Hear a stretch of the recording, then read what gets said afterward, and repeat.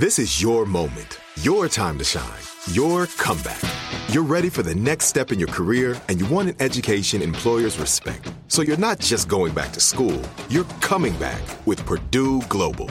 Backed by Purdue University, one of the nation's most respected public universities, Purdue Global is built for people who bring their life experience into the online classroom. Purdue Global, Purdue's online university for working adults. Start your comeback today at purdueglobal.edu. Zyn nicotine pouches deliver nicotine satisfaction anywhere, anytime, which means Zyn pairs well with you, your personality, your schedule, and your spontaneity. Zyn fits easily into your bag, pocket, and into your life because it's smoke-free, hands-free, and hassle-free.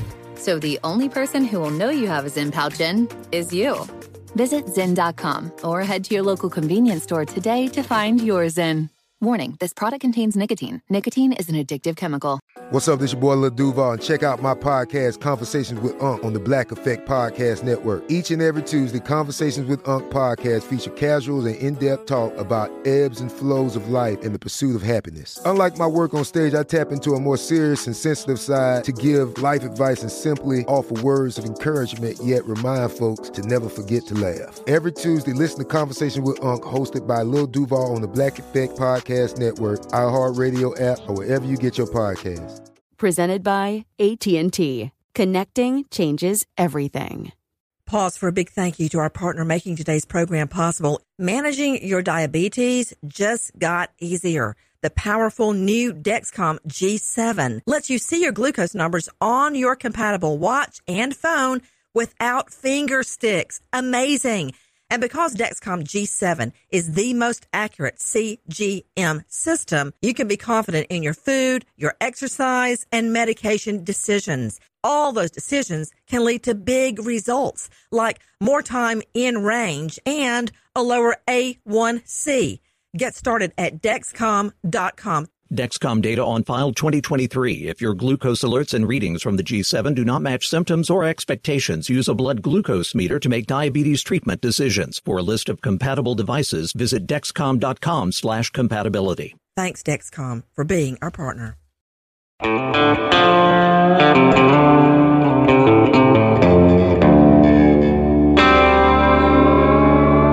Body Bags with Joseph Scott Morgan.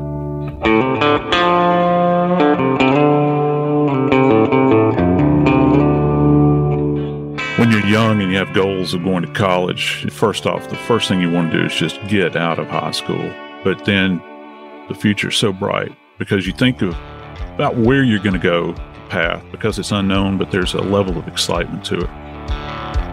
You go down that path and you kind of enter into a new world that has a family at a university. You're seeking out those things that are going to define you as a person as you continue to grow. But what you don't expect is that when you come home on your break from college, that you'll be brutally murdered and your body left to decompose. Today, we're going to talk about the death of a young lady named AJ Hadsell. I'm Joseph Scott Morgan, and this is Body Bags.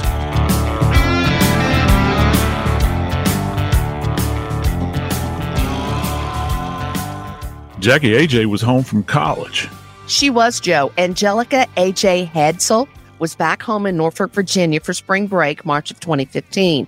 She was a freshman at Longwood University. AJ disappeared on March 2nd, and her body was not found until 5 weeks later near the North Carolina border.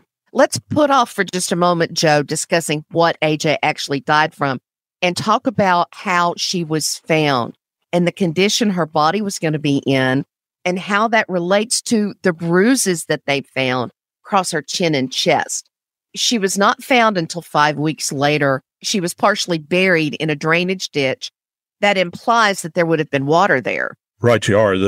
Here's the problem. She's out exposed to the elements. And, one of the biggest problems that you encounter, out in the field as a death investigator, you have to overcome not just what the perpetrator has done and try to, make your way through all of that science, but you're competing with the environment in which a body is found. And in this case, you don't have a body that's in a protected space. And, we kind of break these things down. And interestingly enough, we refer to them very simplistically as indoor scenes versus outdoor scenes. And when you begin to think about the dynamic that's going on in the surrounding environment as it pertains to human remains, they're impacted in so many ways. What's kind of intriguing is that you have this environment in which individuals, their remains are actually impacted by ambient temperature. That is the environmental temperature which surrounds the remain. They're impacted by even things like wind. Can you imagine that? The wind blowing over the body, is it going to cool the surface or warm the surface of the body? Barometric pressure, humidity, all of these things come into place. And then you throw on top of it, you have a body that is lying in a wet environment. And that has furthermore complications that occur. And in this wet environment, bodies may very well tend to break down a bit quicker. We're talking about a case in which a body is found 5 weeks, essentially, after she went missing. And so that's going to greatly compromise your ability to assess what you're seeing at the scene. And I'll tell you, one of the things that we look at, and I've talked about this before on body bags, is the honoring of the dead. And I know that sounds kind of odd. You begin to think about funeral practices and those things that we do with the dead to honor the dead. Memorialization of the dead is what it's actually called. When you see somebody that has been left outside, how was the body treated in those moments, after death? Was there a hole that was dug? Did somebody actually put shovel to dirt, turn soil, do the work that's required to bury a body? Did they cover the body in rocks? Did they cover it in tree limbs? Those sorts of things. In AJ's case, you have a body, her body, that is essentially discarded. And there wasn't a lot of work that went into this, because what we understand is that the only attempt to obscure her body was a piece of plywood, debris, if you will, that was laid across the top of her body. So I think that we can learn a lot about the person that was responsible for this, because let's face it, when you see something like this, you find a body that's partially obscured, you're not thinking, well, this person, the deceased, did not wind up in this position of their own volition. This had to have occurred at the hand of another. And as an investigator, that's the way you're thinking. So how much time did they spend with the body? And this is kind of an isolated spot where she was found, because this is behind an abandoned house. You begin to think, well, if it's behind an abandoned house, is this a location that the perpetrator actually had knowledge of? Is it in proximity to anything else, a roadway, those sorts of things? What type of vehicles travel up and down this road? Who would have the kind of awareness that it would require to know that if I'm going to deposit a body, this is where I'm going to go? And then not use the home or the structure, but to go behind it into this wet environment and just use whatever is at their ready in order to cover the body up. Because it sounds to me like the piece of plywood that was covering AJ's remains was essentially an item of convenience. It was found there. She was found lying face down in her prone position, and then the body covered. You were saying that it was pretty obvious that this was a death that was caused by someone else. She was not bludgeoned, but they saw bruises across her chest and on her face. Number one, for those to still be visible after so many days of decomposition and across the chest shows us that these are very hardy, deep bruises. And what kind of an injury does this indicate to you, Joe? Well, hey, let me just kind of lay the groundwork for you here when you're talking about a body that's going through the process of decomposition. First off, the body, as I'm sure that many people understand, is going to change colors. And one of the color phases that a body will go through during this period of time is it will And a lot of this is environmentally dependent, so that caveat. But the body will darken, essentially. You'll have the body turn a deep brown, and then it'll kind of go to black. So the fact that they were able to discern what we would refer to as some kind of insult, and insult is just a fancy way that forensic pathologists use. It's kind of a generalized catch-all phrase. And when they say insult, how was the body insulted? They use that term without being real specific. But in this case, they would have had to have seen what are referred to as margins. And that is something that is distinguishable. It has some kind of pattern to it that varies from the normal order that takes place relative to decomposition. And so what we're talking about here are contusions. We use the word bruises, and it's the same thing essentially. What's fascinating about the process of decomposition is that, the bodies are going to change colors. That just happens. And as bodies continue to decompose, there's a progression that takes place, and a color change will be affected. You'll see bodies that will turn kind of a greenish to black color. There's a brown shade. A lot of this is heavily dependent upon environmental considerations. But what's fascinating about AJ's case is that they were able to appreciate what they're referring to as contusions on her chest, and which is, again, fancy terms for bruises. And they were able to single those out when compared to the natural state of decomposition, that process. And the way it has been presented is that there was apparently severe pressure that was applied, maybe impact trauma, and I'm imagining somebody pinning somebody down constantly or striking them across the chest to gain control of them. Now, how do we discern between decompositional changes and, say, for instance, antemortem, which means before death, antemortem trauma? In this case, we're talking about hemorrhage.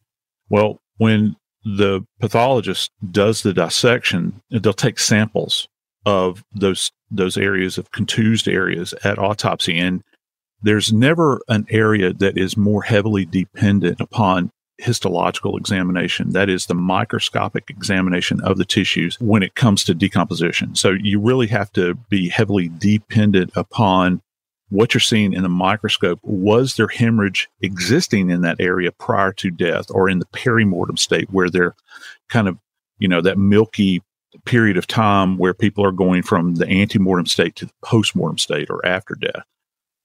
And that can be picked up on microscopically. But that pathologist, at that moment in time, they saw something. There was a pattern there that looked completely different than the normal progression of decomposition.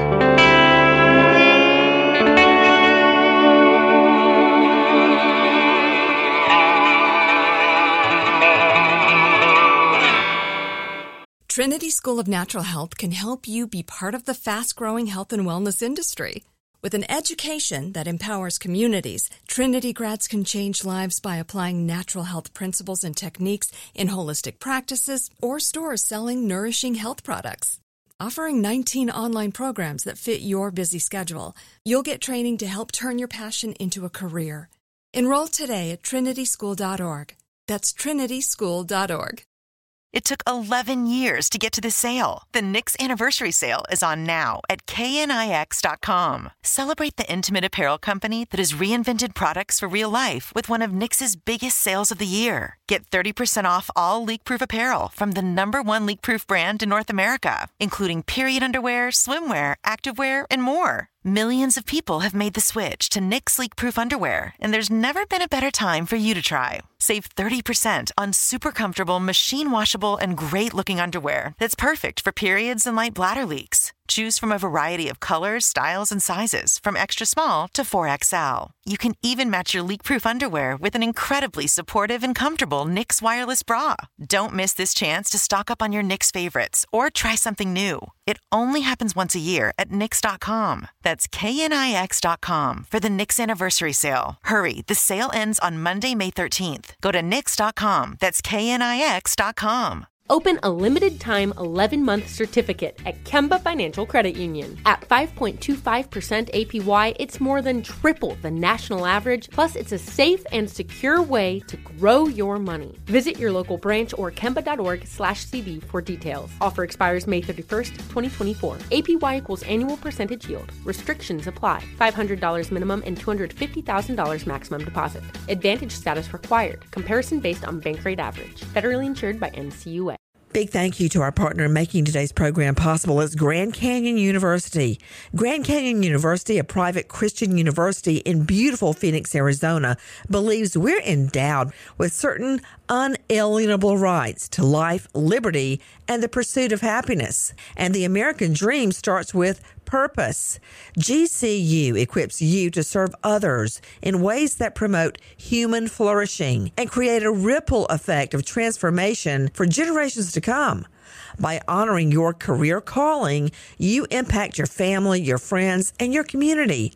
Whether your pursuit involves a bachelor's, master's, or doctoral degree, GCU's online, on-campus, and hybrid learning environments are designed to help you achieve your unique academic, personal, and professional goals. Offering over 330 academic programs as of September 2023, GCU meets you where you are and provides you a path to help fulfill your dreams.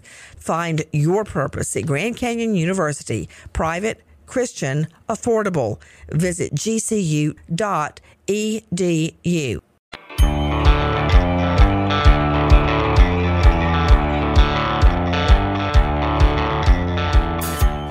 I don't know of any circumstance that an investigator, a death investigator, hates to face more than a decomposing body. And it has nothing to do, hear me right, it has nothing to do with smell and sight and all those things. It's just that everything gets so jumbled up in that world because it's hard to understand and delineate between trauma that may have occurred to the body and the environmental decompositional factors that are going on. With what you just said, the investigators and the ME, the pathologist, found a very distinct pattern of bruising on AJ's face and showed the imprints of someone's hand as if they were squeezing AJ's face very hard. Yeah. What can you tell me about that? Yeah, when you can actually see patterns, and you listen, in the morgue and even out at the scene, you have to be very, very careful about what you're opining at that point. Who are you going to actually tell this to? Because you have to go through the process of scientific verification. If what you're actually seeing is true, all right, scientifically verifiable, if you will.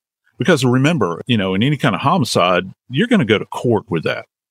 And so will it stand up? Will it hold up scientifically? Will it stand up to muster, at that point in time as these things are being judged in court?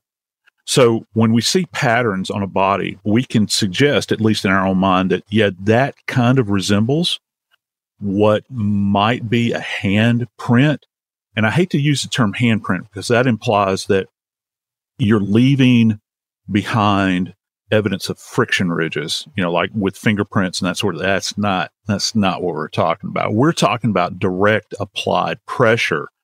And sometimes when you have this applied pressure on a specific surface, like the throat, the neck, if you will, jawline, face, anybody that's ever been struck in the face by a slap, you can appreciate sometimes you can make out those little areas of fingers, where that has occurred. But just imagine a slap that goes on forever and ever. Well, as you continue to apply pressure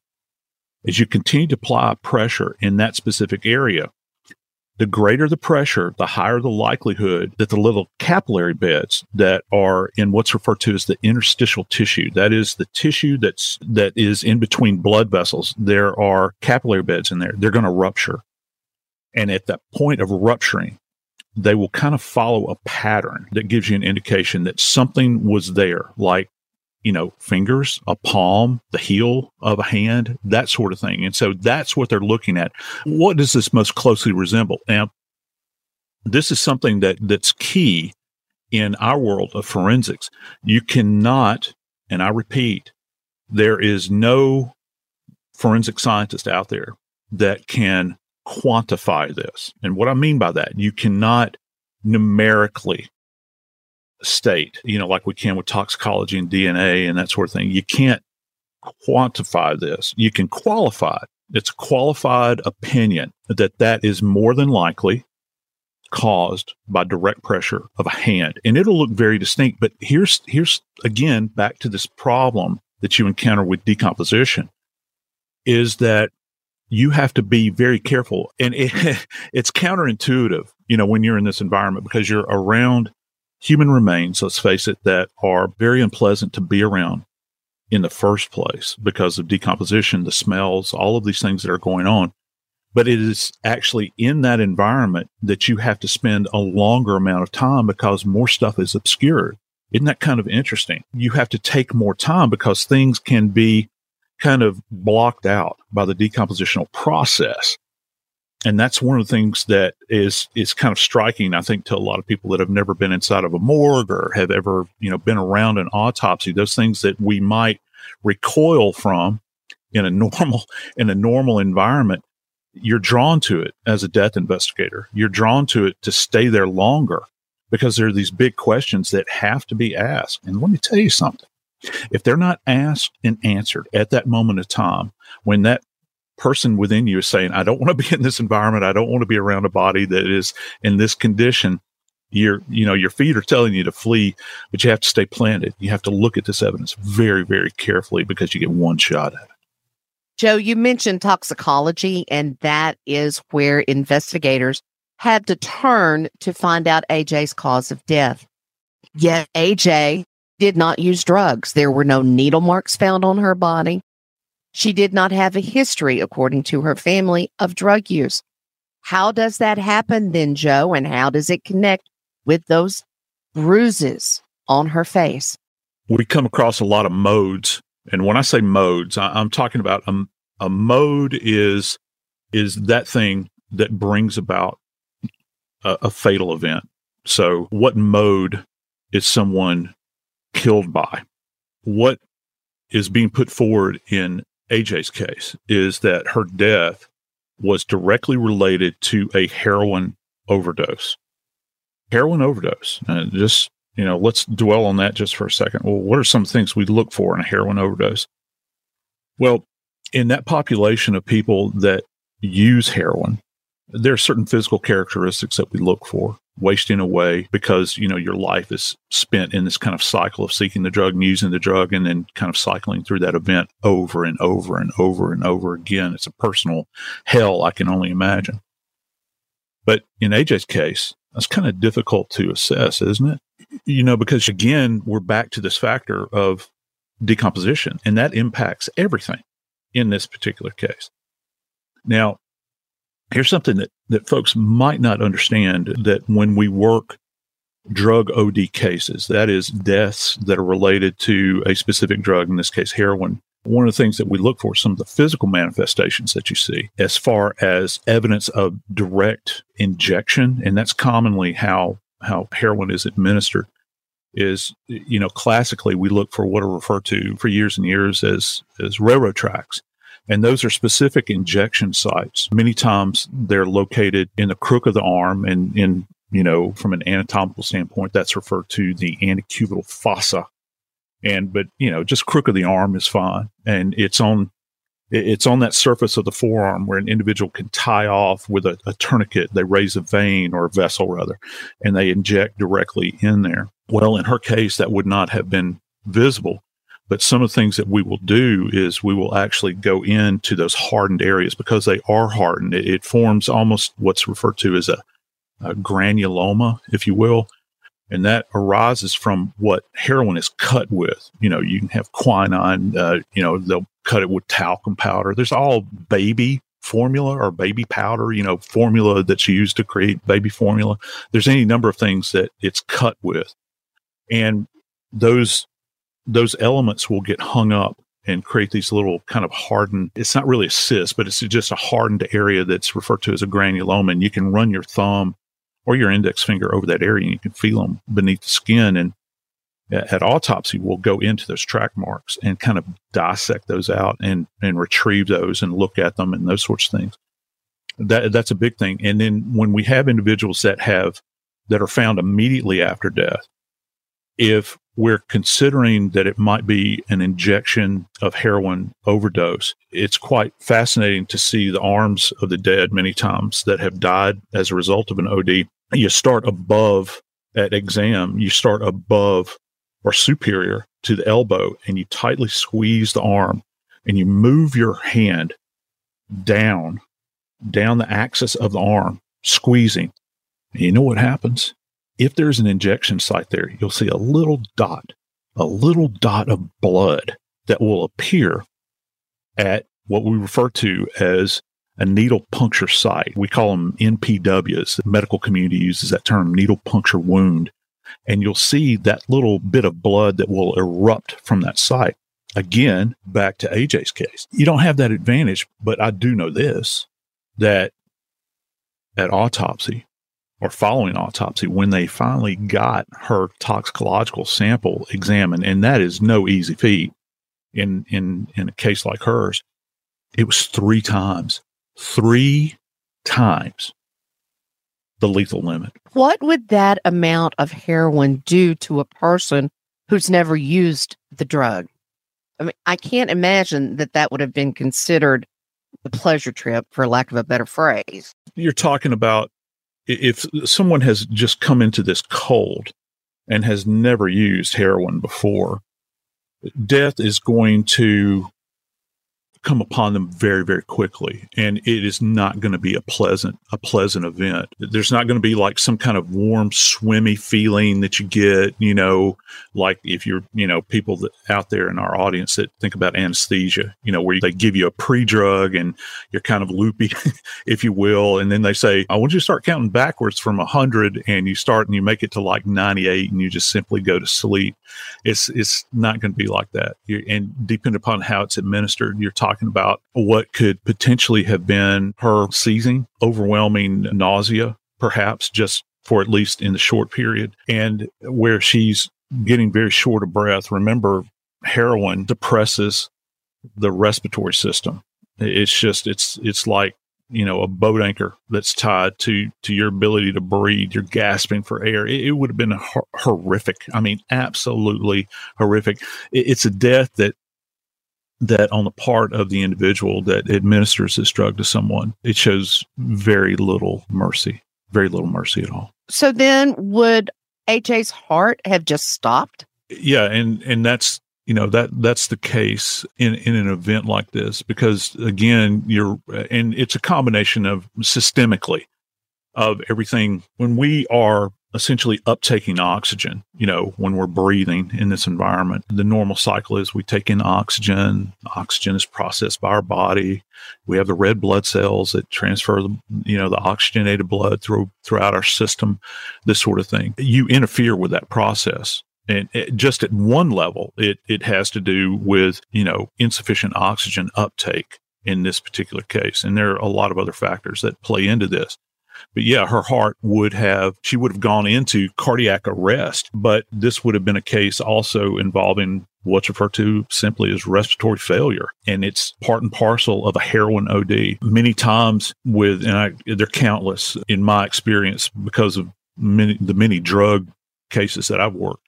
One of the things that you see with drug overdoses, and particularly things like heroin and even oxys and those sorts of things that are, synthetics out there, you see what's presenting on the face is referred to as a frothy edematous cone.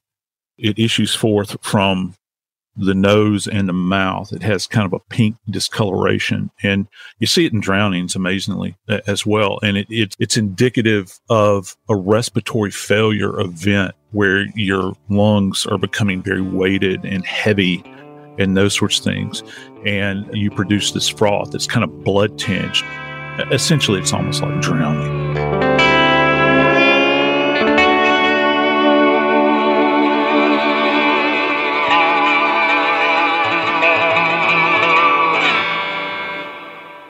Trinity School of Natural Health can help you be part of the fast-growing health and wellness industry.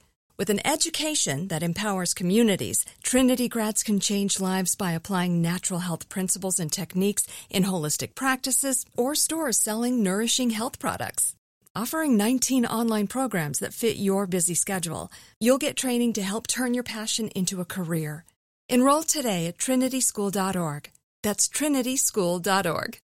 It took 11 years to get to this sale. The Knix Anniversary Sale is on now at knix.com. Celebrate the intimate apparel company that has reinvented products for real life with one of Knix's biggest sales of the year. Get 30% off all leak-proof apparel from the #1 leak-proof brand in North America, including period underwear, swimwear, activewear, and more. Millions of people have made the switch to Knix leak-proof underwear, and there's never been a better time for you to try. Save 30% on super comfortable, machine-washable, and great-looking underwear that's perfect for periods and light bladder leaks. Choose from a variety of colors, styles, and sizes, from extra small to 4XL. You can even match your leak-proof underwear with an incredibly supportive and comfortable Knix wireless bra. Don't miss this chance to stock up on your Knix favorites or try something new. It only happens once a year at Knix.com. That's knix.com for the Knix Anniversary Sale. Hurry, the sale ends on Monday, May 13th. Go to Knix.com. That's knix.com.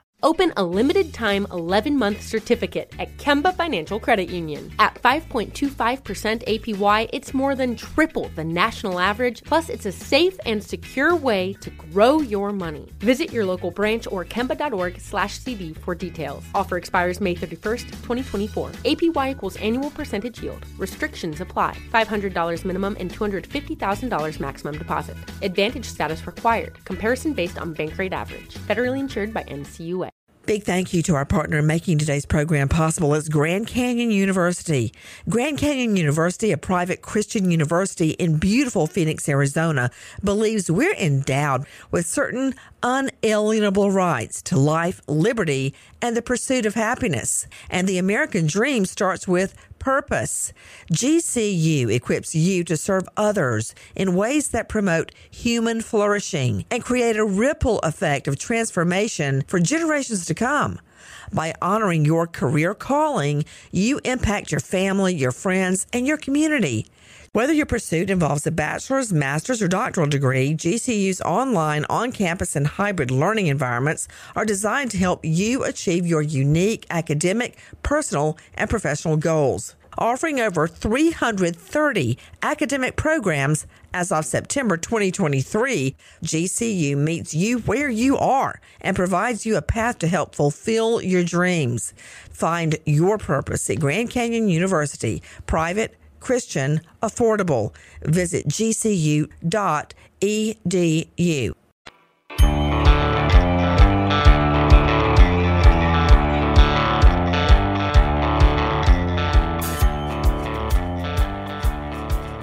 Heroin overdose. If heroin is being used as a mode in order to take somebody's life, my big question as an investigator is, who in the world would actually have ready access to an illegal substance like heroin? Yes, the search is on, Joe, for the person that administered heroin to AJ. And what we found, or what investigators found, is that AJ's stepfather had been kicked out of the home by AJ's mother for heroin use. Wesley Hadsell. How did they do it?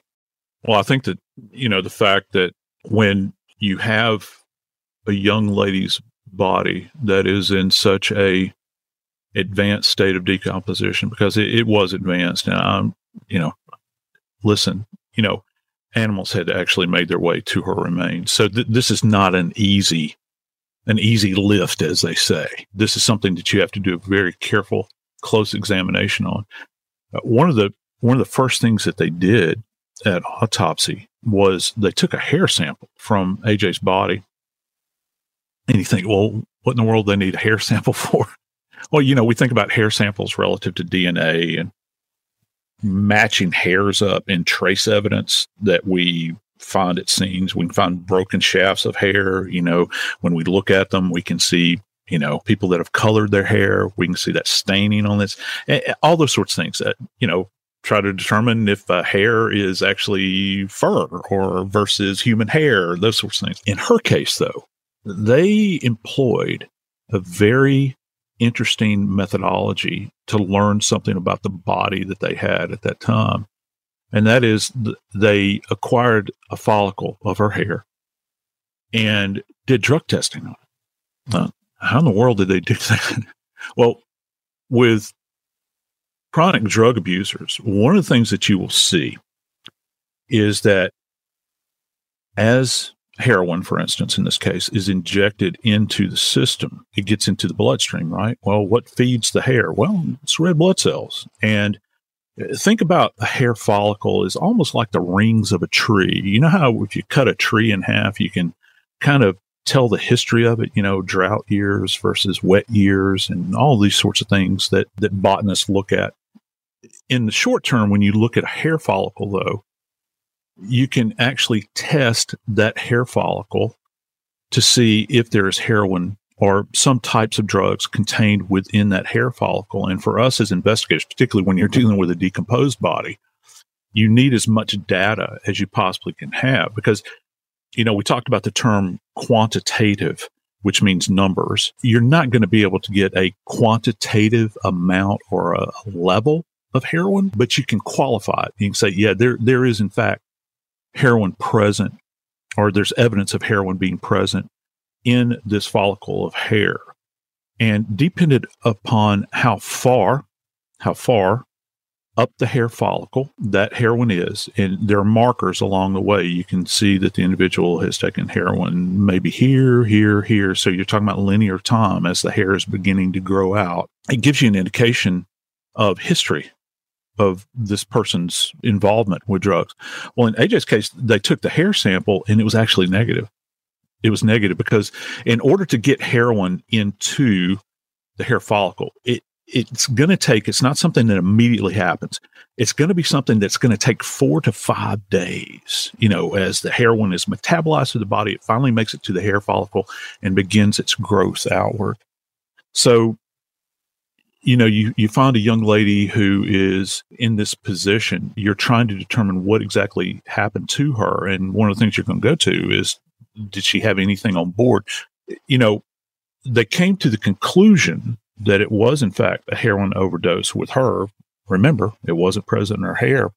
So where else do you go? Well, you got a body that's decomposed, so you're not going to necessarily be able to draw blood. And in those cases, one of the things that we will do at autopsy is take organ samples. Generally, the liver is kind of one of the best areas you can do this from, liver and brain. And it'll be a sample of the tissue will actually be placed into a test tube, if you will, and then placed into a centrifuge and spun at a very high rate. And the sample actually liquefies. And it's at that point you can draw this up, much like you do blood, and submit that for a toxicological sample. Now, it's a bit rougher as far as those quantitative numbers go, when you're thinking about urine and blood and all those sorts of things, but it will still get you pretty close. And in AJ's case, she had 3 times the lethal limit in her system. So that's a huge bolus, which is an individual administration of a drug. For her to have never been around heroin, to have never used heroin, she had no prior history of drug abuse, those sorts of things. And, you're thinking as an investigator, well, how did she get this much on board? And then you couple that with looking at her stepfather's drug history. Remember, he had just been kicked out of the house. Well, who in that family, who in her immediate circle, remember she's home from school. It's not like they found her in a dorm room, okay? Who in that little circle within her home, within her environment, first off, would have access to her. And secondly, could easily make her disappear. And thirdly, that would also have access to this drug. Well, all signs are going to point toward the stepfather in this particular case, because he kind of fits the bill, and that's how you build a case like this. As police investigated, the stepfather had a long history of violence against women. They also had information from Wesley Hadsel's drug dealer that he had purchased heroin the day after AJ's disappearance. And again, AJ did not have a history of drug abuse, no needle marks found on her body. Wesley Hadsel, who still to this day maintains that he did not kill his stepdaughter, he always claimed innocence. The evidence that came in that the investigators used came from his van. Yeah, that's just it. He's riding around in this van. Well, first off, here's some of the items that are contained in there. First off, AJ's headband, that this young lady would have used to, pull back that lovely brown hair that she had. And it was long. It was like longer than her shoulders. Found shovel in there. Found duct tape in there. And in addition to that, and look, there's nothing wrong with riding around with a picture of your child in the vehicle. Lord knows I do. I've got pictures everywhere. But there was a picture of her, no one else. And I think this kicks it up to another level of horror here. Because this is a young lady who he came into her life. He's not her biological father. And he adopted her. She carried his surname. He had access to her. And there was one part I forgot to mention relative to what they saw at the scene. AJ still had sweatpants on, but the sweatpants were in a position. Now, she's found face down at the scene, what we refer to as prone, face down at a scene. And the sweatpants are pulled down below the level of her buttocks. The horror here is incredible because you have this young lady that has heroin that has been administered to her. She's apparently in the hands of someone that she trusted. Remember, this is her dad now. She carries his name. And you've got this event that would appear consistent with a forcible administration of heroin. I can't even plumb the depths, if you will, of the horror when she felt that little pinprick. I'm sure it wasn't that she was tied off, like heroin addicts do, where they're seeking a vein with a tourniquet. This would have gone directly into what's referred to as her sub-Q fat. That means the needle was applied directly to her skin. She would have sensed that what's happening to me. And then to be found in this position, it implies, at least, and I think in the minds of the investigators and certainly the prosecutors, that this was perhaps a sexual assault event that was going on. That he took this young woman out there in this isolated area behind an abandoned house. He had just been kicked out of his home by his wife because of drug abuse. And he targeted her. He was exacting punishment, I think, on her. This is not about love on any level. This is horror that I don't know that any of us can really kind of calculate when you consider how she was found. One other aside to this, her body was in such a state of decomposition, and we talked about these hand markings that are found, these contusions. They could not, and the forensic pathologists actually stated, they could not actually rule out the possibility that she had been manually strangled at some point in time. Again, decomposition playing a role. It's very tough to ascertain that. But what we do know is that she had this lethal agent in her body that was administered at the hand of somebody that she trusted, somebody that I don't know what their relationship was like, but may have called him father. Okay, Joe, I'm a little confused. I made an assumption that with the bruises on her face, that it was the possibility that AJ was administered this orally. Can you take heroin orally? I have no idea. Or are you saying she still had to be injected somewhere? That's hard to say, but I have to imagine if an individual has access to a needle, which in this particular case, you got a heroin abuser. So yeah, he's going to have what they call his works, which is a needle, a spoon, all those sorts of things, a tourniquet. He's got ready access to it. And again, this is something that you can only assume. Look, people take heroin in a couple of interesting ways. It has been taken over the years where there are people that snort heroin. There are people that will ingest heroin. And, I've actually worked cases where I've had drug mules that have had dosages of heroin inserted into their backside, and the capsules erupt, and it can be administered there. There are people that have taken heroin rectally. So that does happen. There's any number of means in which this can occur. But, when we're thinking about AJ and the position she was found in, anytime we find particularly a female subject that is deceased and her clothing is disrupted in any way, the first thing I'm thinking about is that this has the potential.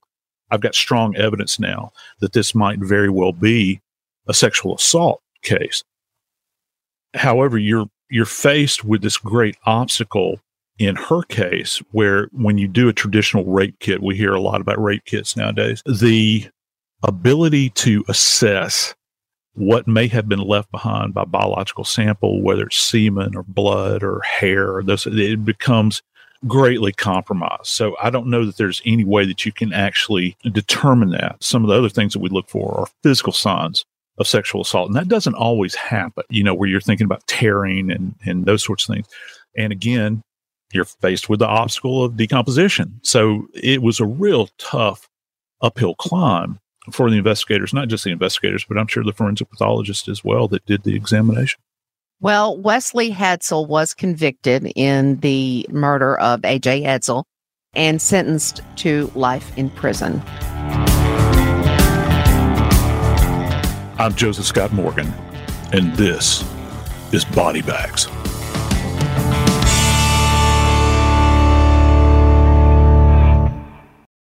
Trinity School of Natural Health can help you be part of the fast-growing health and wellness industry. With an education that empowers communities, Trinity grads can change lives by applying natural health principles and techniques in holistic practices or stores selling nourishing health products. Offering 19 online programs that fit your busy schedule, you'll get training to help turn your passion into a career. Enroll today at trinityschool.org. That's trinityschool.org. Pause for a big thank you to our partner making today's program possible. It's Dexcom. With the new Dexcom G7, you get better diabetes results without those awful finger sticks. It sends your glucose numbers to your compatible phone or to your watch, so you can always see where you are and where you're heading. See how food and exercise affect your glucose. It makes it easier to spend more time in range and lower your A1C. Take more control of your diabetes with the #1 recommended CGM brand. It's so easy to get started today at Dexcom.com. Dexcom.com. Dexcom data on file 2023. If your glucose alerts and readings from the G7 do not match symptoms or expectations, use a blood glucose meter to make diabetes treatment decisions. For a list of compatible devices, visit Dexcom.com/compatibility. Thanks, Dexcom, for being our partner. Open a limited-time 11-month certificate at Kemba Financial Credit Union. At 5.25% APY, it's more than triple the national average, plus it's a safe and secure way to grow your money. Visit your local branch or kemba.org/cd for details. Offer expires May 31st, 2024. APY equals annual percentage yield. Restrictions apply. $500 minimum and $250,000 maximum deposit. Advantage status required. Comparison based on bank rate average. Federally insured by NCUA. I'm Katya Adler, host of The Global Story. Over the last 25 years, I've covered conflicts in the Middle East, political and economic crises in Europe, drug cartels in Mexico.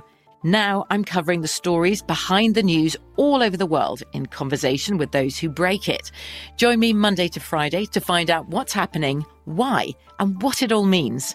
Follow The Global Story from the BBC wherever you listen to podcasts.